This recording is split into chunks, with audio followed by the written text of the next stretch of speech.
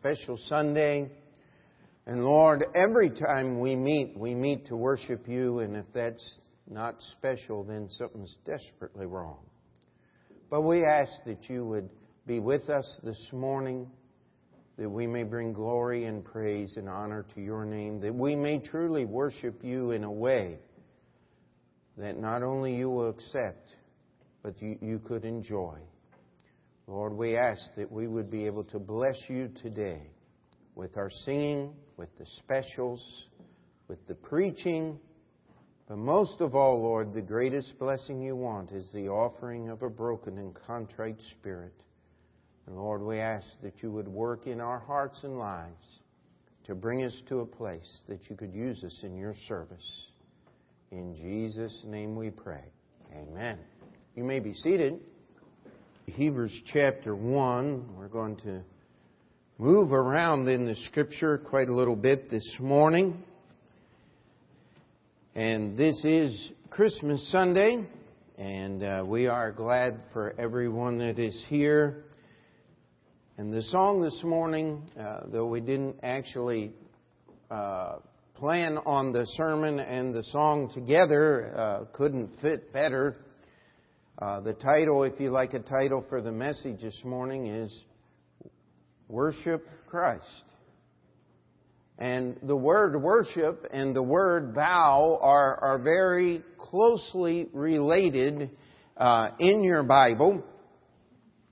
And in fact, that's one of the reasons, just a short aside, many of the new versions take the word worship out and put the word kneel or bowed in its place. But the word worship implies something far greater than just bowing. I mean, in certain parts of the world, when you meet someone, it's customary to bow, or you meet the Queen, you're supposed to curtsy or whatever they do there. If you're a lady and bow before royalty as you step into their presence, this is an act of humility. And certainly worship is an act of humility. It is humbling ourselves before God. But when we talk about worship, it should be a lot more than just a mere courtesy. Amen? We are talking about the Creator of our universe. From the beginning, if you want to study the entire Bible, God has only asked one thing from man. Man, the pinnacle, the highest of His creation, the only thing in creation that God made exceptionally special and different from all other creation. He defined that difference in this sentence. He said, "And let us make man in our image after our likeness." It's not an amazing thing to any student of the Bible that man would want to put himself in the place of God, that man would want to elevate himself to that position of God, because he was created in God's image. In fact, that's the temptation that the devil used to deceive Eve. He said, if you will just eat of the fruit of this tree, if you'll just disobey God, you'll be like God. You'll know both good and evil. Well, that statement was 100% true. Only God can... Here's the difference, though. Only God can know both good and evil and not be controlled by evil. You see, the problem is when we know good and evil, it's because we've surrendered to evil and cannot do the good. Isn't that true? And all that God has asked is that man would recognize God as God. And recognizing God as God means one thing. It means worship. But God asks man to recognize Him as God, understanding that my obedience to God's command is not something I do to please this great all-powerful God, but in being obedient to God, I realize the highest plane of attainment, not only for myself, but for the benefit of all mankind. When we are obedient to God's words, we have reached the highest level that humanity can attain to, and it benefits not only you, it benefits everybody around you. Could we say amen to that? You see, the Bible puts it this way: He that cometh to God must believe that He is, and that He is the rewarder of them that diligently seek Him. God is, and God is good. But without faith, it is impossible to please God.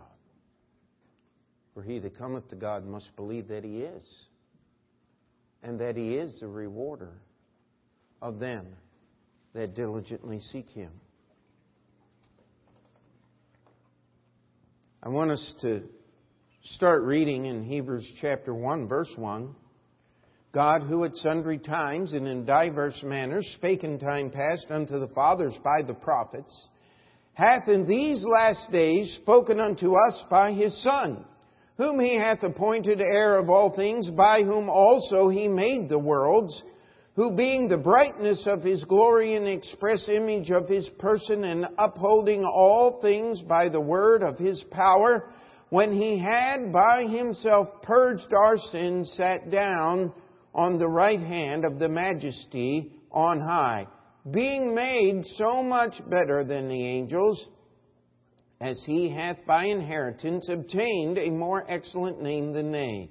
For unto which of the angels said He at any time, Thou art my Son, this day have I begotten thee? And again, I will be to him a father, and he shall be to me a son. And again, when He bringeth in the first begotten into the world, He saith, And let all the angels of God worship Him.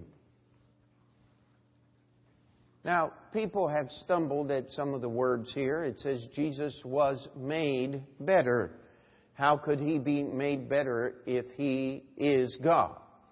And the simple truth of the matter is, the things that Jesus did had to happen and actually occur in an element we understand and call time. Jesus did not, in the mind of God, Jesus had already accomplished all those things before God had said, Let there be light. The only problem is, none of us had seen it. God had to do things so that we could see them. And that's simply what it means when Jesus was made. He fulfilled all of the promises and the prophecies that God had said would be fulfilled. I want you to understand something, that God is interested in one thing. He is interested in the worship of Jesus Christ. And if you want to celebrate Christmas as it ought to be celebrated, you need to be interested in one thing: the worship of Jesus Christ. I want to move very quickly through the first several points of this message, because the actual message is in the application, but I want us to understand verse 6. You see, when Jesus was born in the manger, God made a decree from heaven's throne and let all the angels of God worship Him. That wasn't just an angelic choir. That was the emptying of the portals of heaven to bring the entire host of angels down here in the physical presence of these shepherds. It is absolutely no wonder why they were not scared out of their minds, why the angel had to say unto them, "Fear not," why God had to keep them away from this earth. I mean, the sound of their singing could have destroyed every building on the face of the earth. But God chose to do it in such a way that only a few knew what was happening. And if you were here for Sunday school, you'll have what I believe to be the significance of them appearing to the shepherds, that they were the priests that kept the sacrificial flocks, that God wanted those who prepared the blood sacrifice in the temple to see and to know that God was preparing His sacrifice for sins forever. And it said, "Let all the angels of God worship Him." Jesus was worshipped in His manger. If you'll turn in your Bibles to Matthew chapter 2, we're going to look at several different passages, so be ready to turn. I've tried to keep most of them in the book of Matthew today to make them easy to find. But Matthew chapter 2 and verse 11, we have the story of the wise men coming. They stopped and saw Herod. They finally get to the house. The Bible says this was no longer the manger. In verse 11, "And when they were come into the house, they saw the," what? What does your Bible say there? Young child. See, Jesus was no longer the babe in the manger when the wise men showed up. He was a young child. The time that Herod inquired of the wise men when the star appeared, he went and he murdered all the babies in Bethlehem that were 2 years old and younger, according to the time of the star. This event here happened approximately 2 years after the birth. Mary and Joseph had already made a trip to Nazareth. They'd come back to Bethlehem, and they were waiting here in Bethlehem for the wise men to come, because God had sent them to worship Jesus as a child. You see, God's interested in the worship of Jesus Christ. As a newborn babe in the manger, He sent all the angels of heaven to worship Him. As a little child, He sent these wise men from the east, and they fell on their knees and on their faces before this little child, and they worshiped Him, and they offered gifts of incredible value and worth, of gold and frankincense and myrrh. But Jesus grew up. What's the first of the 10 Commandments?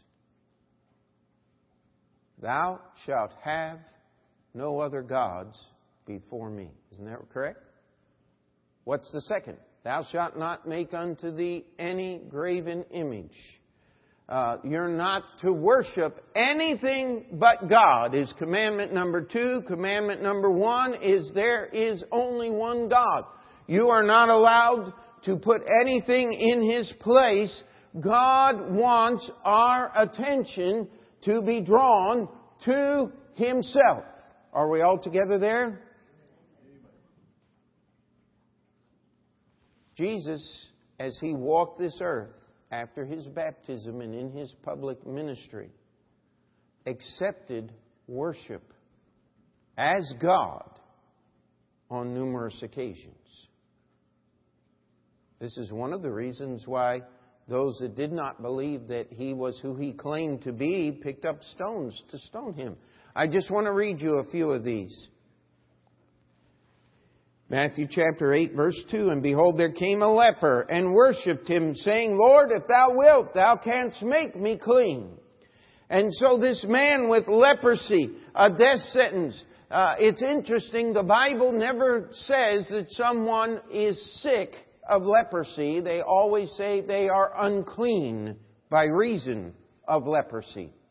Leprosy is not treated as a disease, it is treated as uncleanness.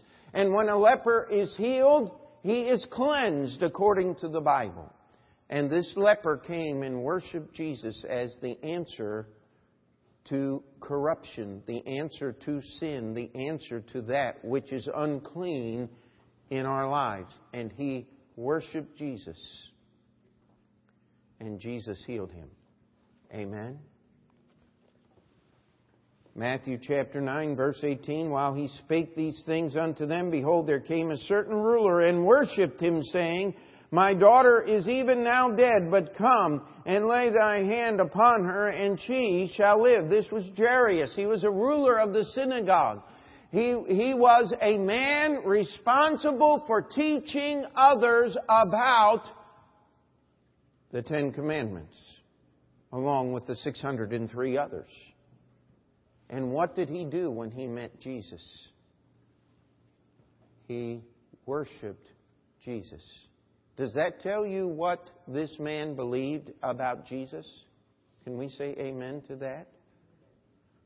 If he did not believe that Jesus is the God of the Old Testament, he would have been committing the greatest blasphemy in his entire life. He was a ruler of the synagogue. He was in charge of teaching others how to keep the laws of God.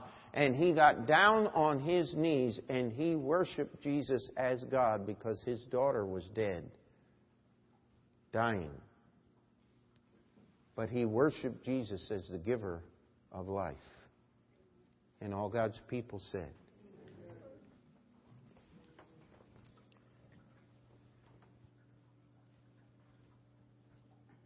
when Jesus stilled the waters in Matthew chapter 14, he stood up and said, Peace, be still. And there was a great calm. And it says in Matthew 14, verse 33, Then they that were in the ship came and worshipped him, saying, Of a truth, thou art the Son of God. Now these were the disciples of Jesus. They were in the ship. The ship was full of water. It was going down.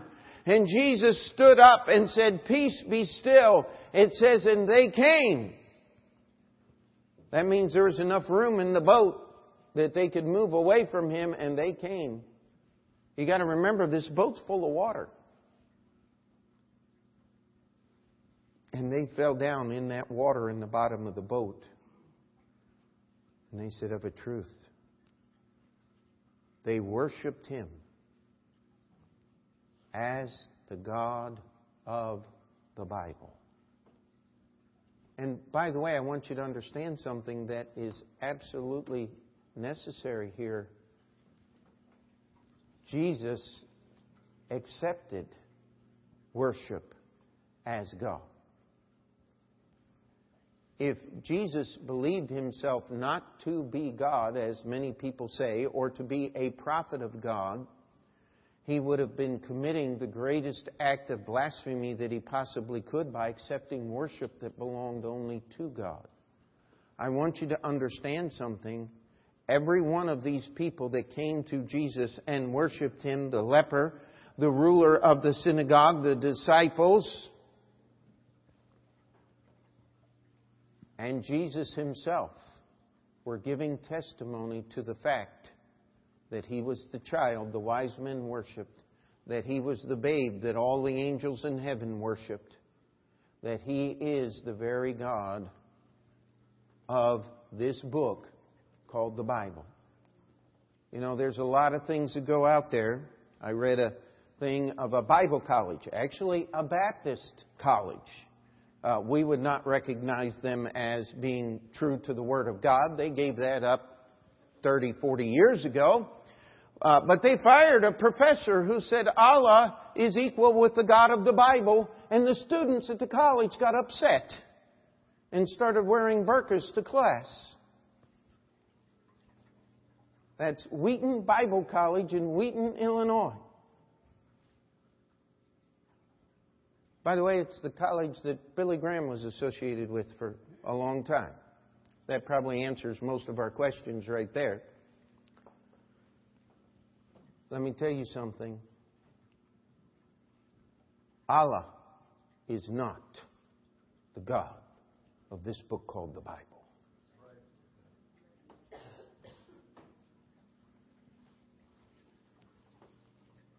The Great Spirit of the Indians is not the God of this book called the Bible. The God of the Buddhist mantras has nothing to do except try to fight the God of this book called the Bible. But I want you to understand something. The God that said, "Let there be light," said, "I created the worlds by Him." You see, you can't separate the Trinity of God from its parts. In creation, God the Father spoke,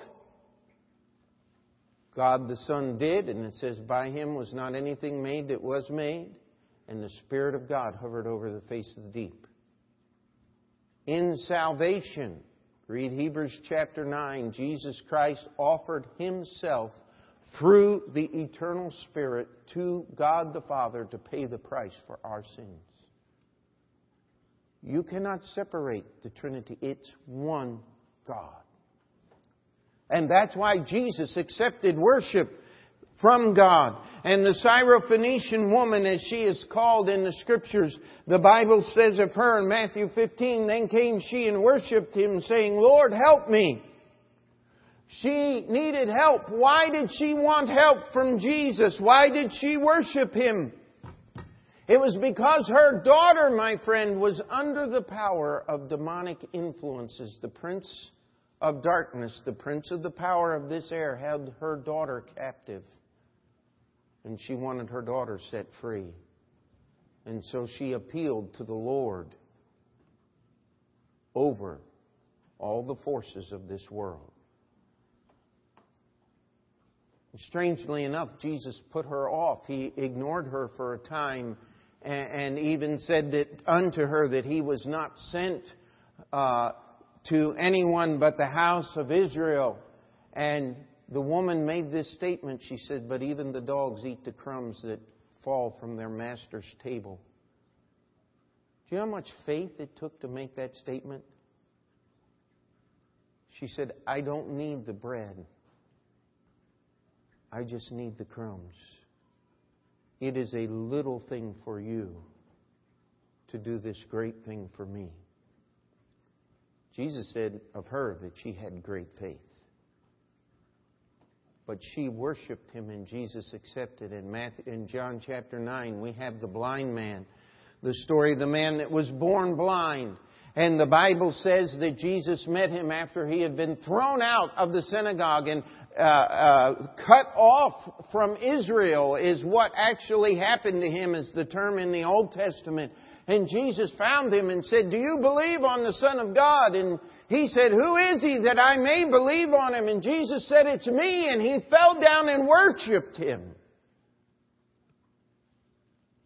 And there were scribes and Pharisees there who questioned what happened and questioned their need to fall down and worship Jesus. And we won't take time to read the whole passage, but just give you a summary of it. Jesus said, "Listen, you think you can see, you're blind. But those who are willing to admit their blindness and fall on their face before me, they can see." Do you understand the pattern of worship here? God sent His angels to worship Him as a babe in the crib. He sent the wise men to worship Him as a young child. He had men all through the gospel account worship Jesus as God. I want to challenge you. Even as Jesus suffered, Mark 15:19 says, "And they smote Him on the head with a reed, and did spit upon Him, bowing their knees, worshipped Him." Even in their mockery, they bowed their knees before the Son of God. Now, that was not the kind of worship that God demands or wants. but it's more often the type of worship that man is willing to give God. But I want to tell you something. 3 days later, when He was risen from the dead, let me just read the verses. Matthew chapter 28, verse 9. As they went to tell His disciples, behold, Jesus met them. These were the other women that were with Mary Magdalene, saying, All hail! And they came and held Him by the feet and worshipped Him. Matthew 28:17, when He appeared to the disciples, and when they saw Him, they worshipped Him, but some doubted. Luke 24, as Jesus ascended, and they worshipped Him and returned to Jerusalem with great joy. Jesus was worshipped as an infant in Bethlehem's manger, as a young child, all through His earthly ministry, even as He suffered in mockery. They thought they were making fun of Jesus and adding to His scorn, yet they still bowed the knee before Him. And as the risen Lord, He was worshipped. It was Thomas that fell on his face and said, My Lord and my God. But I want to challenge you, God's not finished worshiping Jesus yet.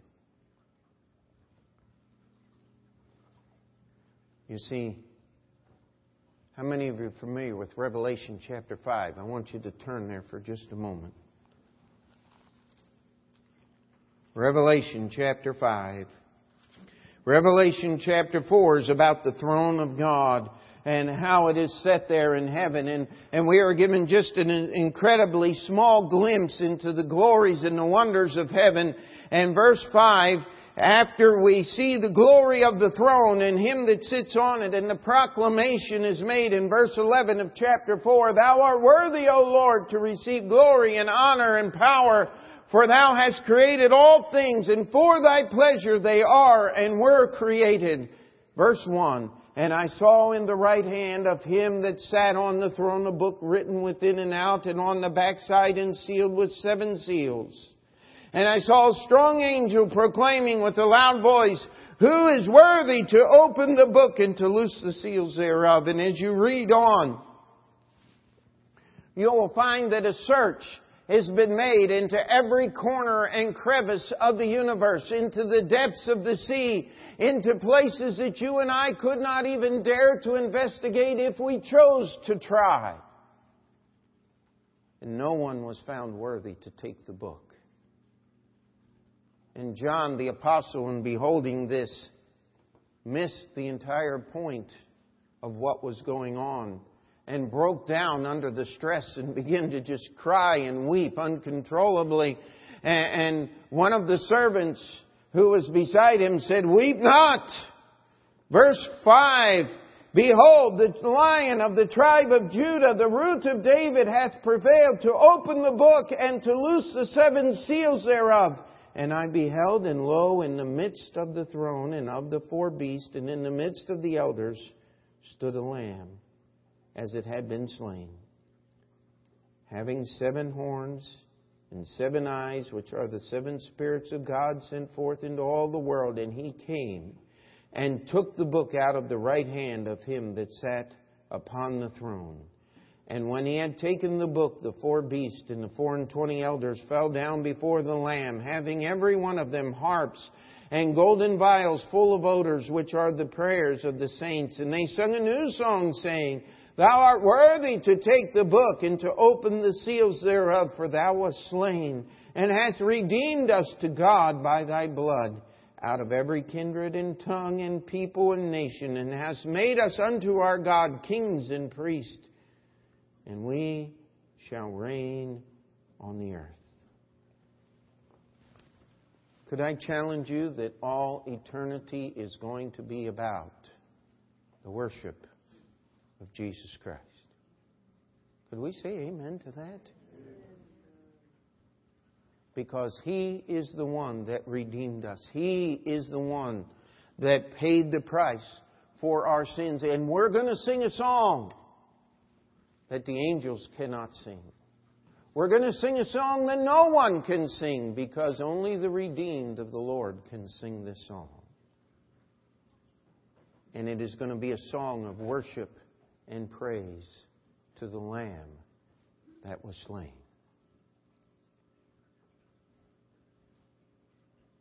How many of you have ever played a tape of someone singing who could really sing? I love to play those old quartet tapes and just sing along with them, pretend that I can actually sing like that. I mean, how many of you do that? I can't wait till I get to heaven because I'm going to sing like that. And it won't be pretend. It won't be up here. It'll be out there. And nobody's going to say, as I often do to my sons or daughters who will sing throughout the building, and I don't mind that except when the neighbors can hear it. Nobody's going to say, that's a little off key, why don't you go home and practice? No, it's going to be good up there. And God's going to want to hear it.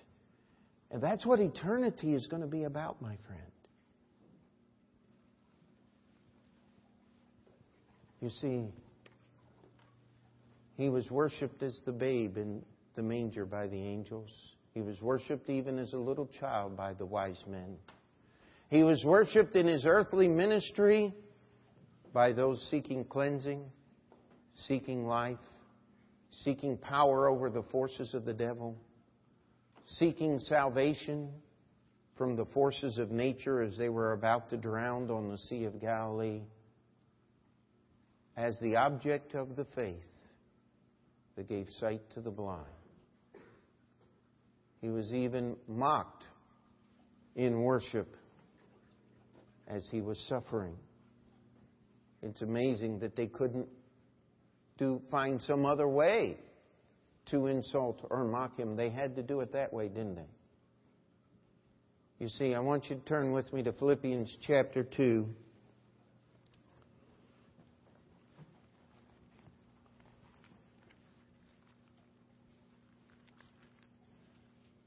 And we'll be winding down here very shortly. Philippians chapter 2.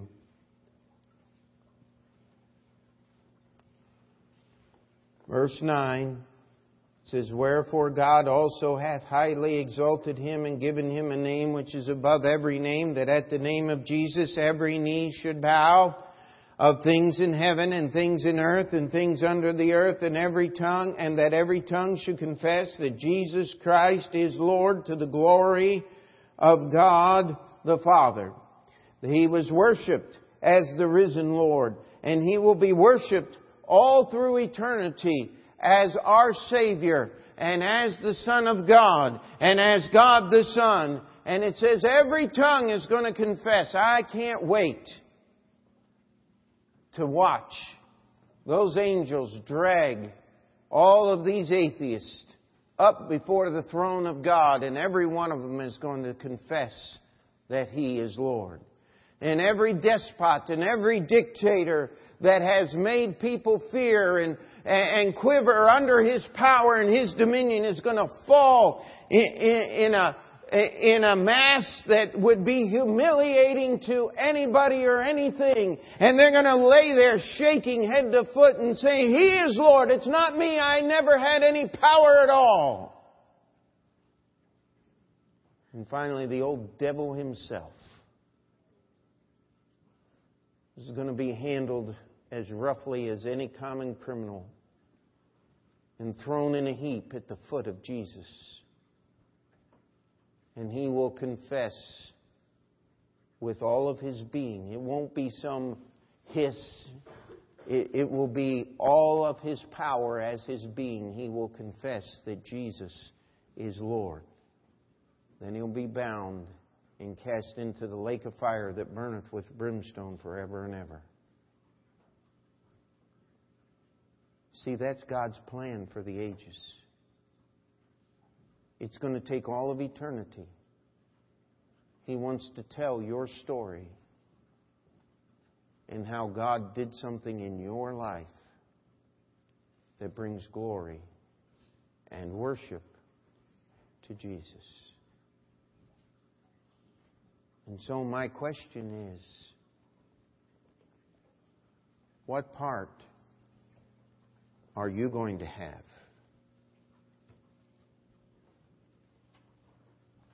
when we get to heaven? What will be your part in eternity yet to come? that will bring glory and worship to the one whose birth we talk about celebrating. There's nothing wrong with celebrating Christmas. Nothing wrong at all.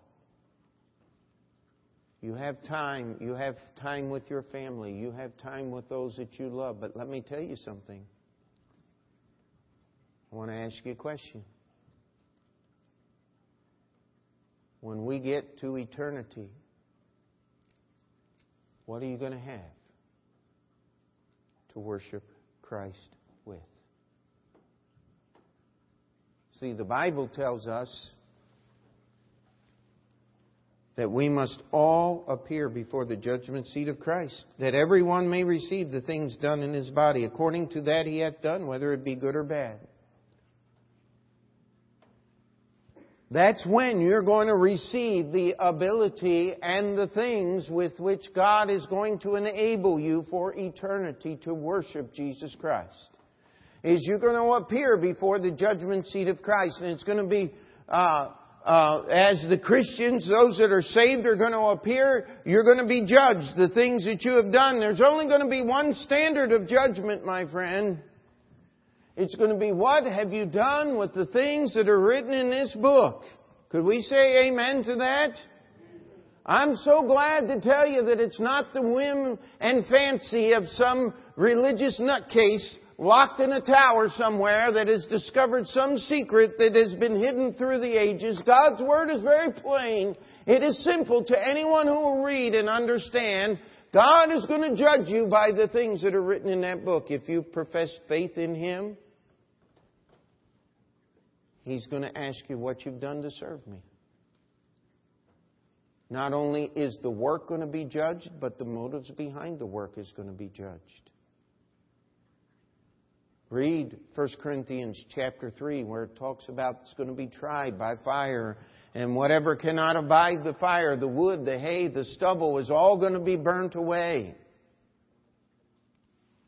Sometimes I wonder if they're going to need one of those big magnifying glasses and a pair of tweezers to go through the ashes and try to pick out some little thing. And that's what you'll have. As others are casting crowns at His feet and worshiping the Lord, because your life was spent at other things than what it should have been to prepare to worship the Lord Jesus Christ. I know this isn't one of those warm and fuzzy feel-good sermons, but if you listen to it now, you'll be glad you heard it. When you get equipped for eternity. Amen. You see, God is desirous to give you an abundance of ability to worship Jesus Christ throughout all eternity. And here's the verse. We're still there in Philippians chapter 2, I hope. We just read verse 11. And that every tongue should confess that Jesus Christ is Lord, to the glory of God the Father. Verse 12. Wherefore, my beloved brethren, as ye have always obeyed, not as in my presence only, but now much more in my absence, work out your own salvation with fear and trembling. For it is God which worketh in you, both to will and to do His good pleasure. You see, here's how you get what you're going to need to worship Jesus throughout eternity. Many people take this verse and they say, see there? Yeah, you need to work out a deal. And I don't know how many people have told me over the years, well, we got an understanding, me and God. No, you don't. God's got an understanding between Him and you. Yes, He does. It's right here. This is the only thing He's given you. And you're to take that salvation that He has given you and you're to work it out. You're to make it work. How is that salvation supposed to work? Well, that's pretty simple, isn't it? There's a lot of things in this book that it tells us we ought to do. It says, if you're saved, well, let's start at the beginning. If you're not saved, you need to believe on the Lord Jesus Christ to be saved. Amen? That's how you get it. That's where you start. But after you get saved, what are you supposed to do? Get baptized. Try it nice and loud. Get baptized. Amen? And what does baptism do? That brings you into the fellowship of a local, visible assembly of believers. It's called a church. Baptist church. Bible-believing Baptist church. Amen? Because that's the only place where you're going to find the Word of God taught. That is the context for your Christianity. You cannot serve God by yourself. It's not go thee, it's go ye. I'll tell you what, Brother Davis, boy, I feel for him and Miss Kathy. She made all that food, and the ladies in the church made all those cookies. And of course, it was my job to try just a little bit of everything to make sure it was all good. Amen. No, it was excellent. Everything was, always is. And I went and I said, Kathy, boy, I said, this has got to be too much. She said, no, it's not. But Brother Hiram came up to me. He says, you don't know what's going on. He says, we're the only people in the area doing anything like this. He said, I believe this is going to have some good results for our church. I'll tell you what, that's worth the drive. To get out the Word, to help Cornerstone Bible Baptist Church. You know why? Because that's the stuff that lasts, my friend. That's just being faithful to this book called the Bible. Amen? You know, we got a present for you. How many of you know what your Christmas present is from Open Door Bible Baptist Church? No, it's not your tithing envelopes. That's your New Year's present. Amen? No, it's your Bible reading schedule. And please don't raise your hands, but would you do something this year different than last? Would you make a commitment to at least do the reading in your Bible reading schedule? That is the minimum requirement. I say, that's a lot of reading. No, that's not a lot of reading. Read your entire New Testament once a month for the whole year. That's a lot of reading.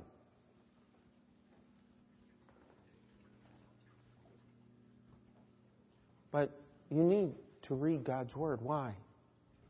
Because you need to make your salvation work. And if it's going to work, it's got to know what's in the Bible. And the only way that God has designed for you to really know what's in the Bible is through the preaching on Sunday morning. But that's not good enough. You've got to read on your own. Amen? If I were to ask you to raise a hand, how many would say, I have got a major burden in my life right now that I am just struggling with? There's some things that are happening that I need God to give me the victory over. How many people just lift up a hand and say, Preacher, that's me? Let's be honest this morning. Okay, let me tell you, do you know where you're going to get the victory? The answer's right here. The answer's in here. But you're never going to get it if you don't read it. If you don't seriously read this book. You know what? God wants you to have the victory more than you do. He wants you to deal with that problematic person that steals your joy. And that doesn't mean you're going to shoot them in the back or knife them in the dark. That's not biblical. He says He'll teach you how to love them and not only put up with them, but how to live in His joy in spite of them. You say, I can't comprehend that ever happening.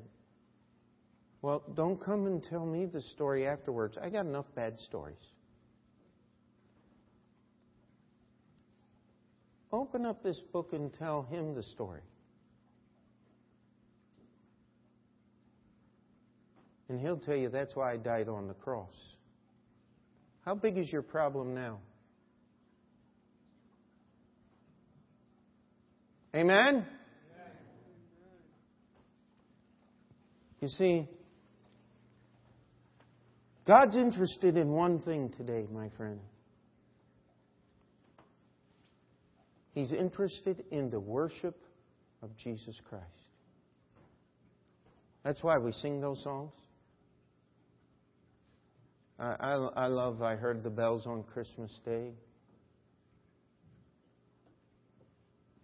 Do you know that hundreds of people were murdered in the streets of New York City during the Civil War because of the enlistment requirements of the United States Army to fight in the war? Had enlistment riots. You can look it up and study the history. In the streets of this city, hundreds and hundreds of men were murdered in the violence that happened because people did not want to enlist in the Army and fight against the South in slavery. There's terrible things that happen. Old Mr. Longfellow heard those bells.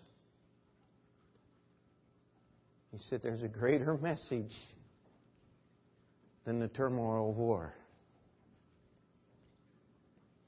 You see, one of these days,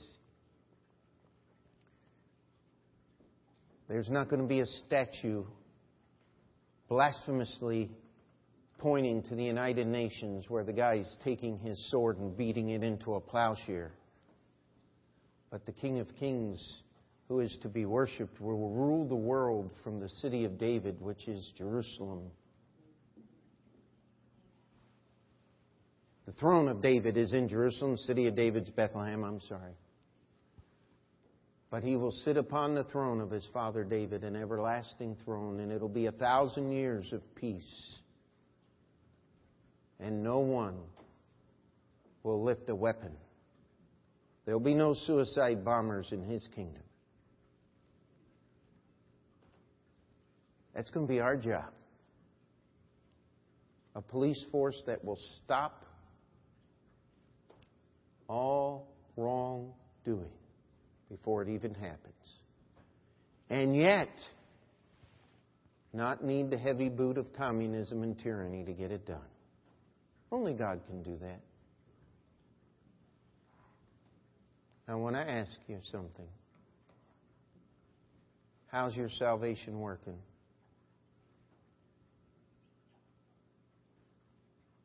If it isn't, there's a place to get it fixed. That's what the altar's all about. You just come up here. It's not a magical place. But I'll tell you what, God wants your worship. And there's no better place to start it than getting on your knees at an old-fashioned altar and saying, God, I want you to make me the kind of Christian that will have something to worship you through eternity. You want our church to go forward? We need some miracles for that church, in the Union Baptist Church, to be saved, for the building to be kept. Brother Mike to get members to fill that place up. Let me tell you, that's not going to happen unless we get our salvations working over here so that God can bless and do the things that He wants to do.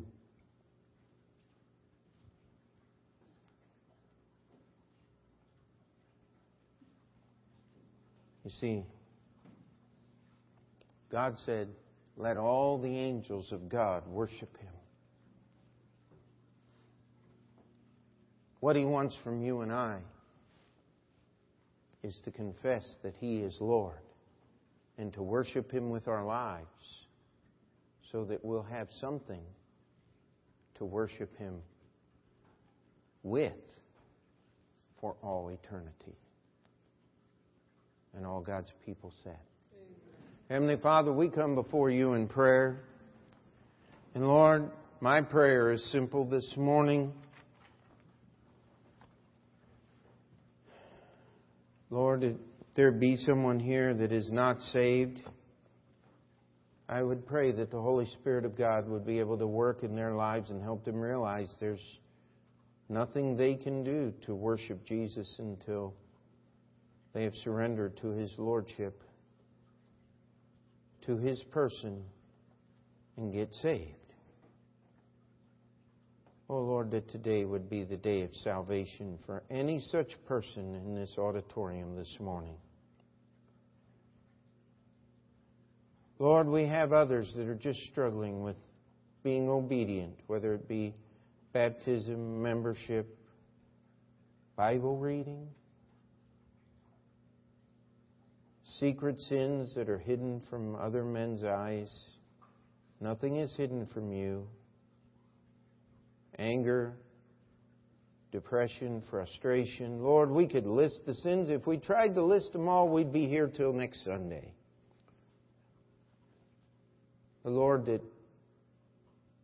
we would let Your salvation work past our sins and our personalities. That we would be able to equip ourselves for eternity. An eternity where we lift up the name of Jesus. Where we'd have a testimony to the things that You have done right here in our lives. Oh Lord, please equip us to worship You. In Jesus' name I pray. Amen.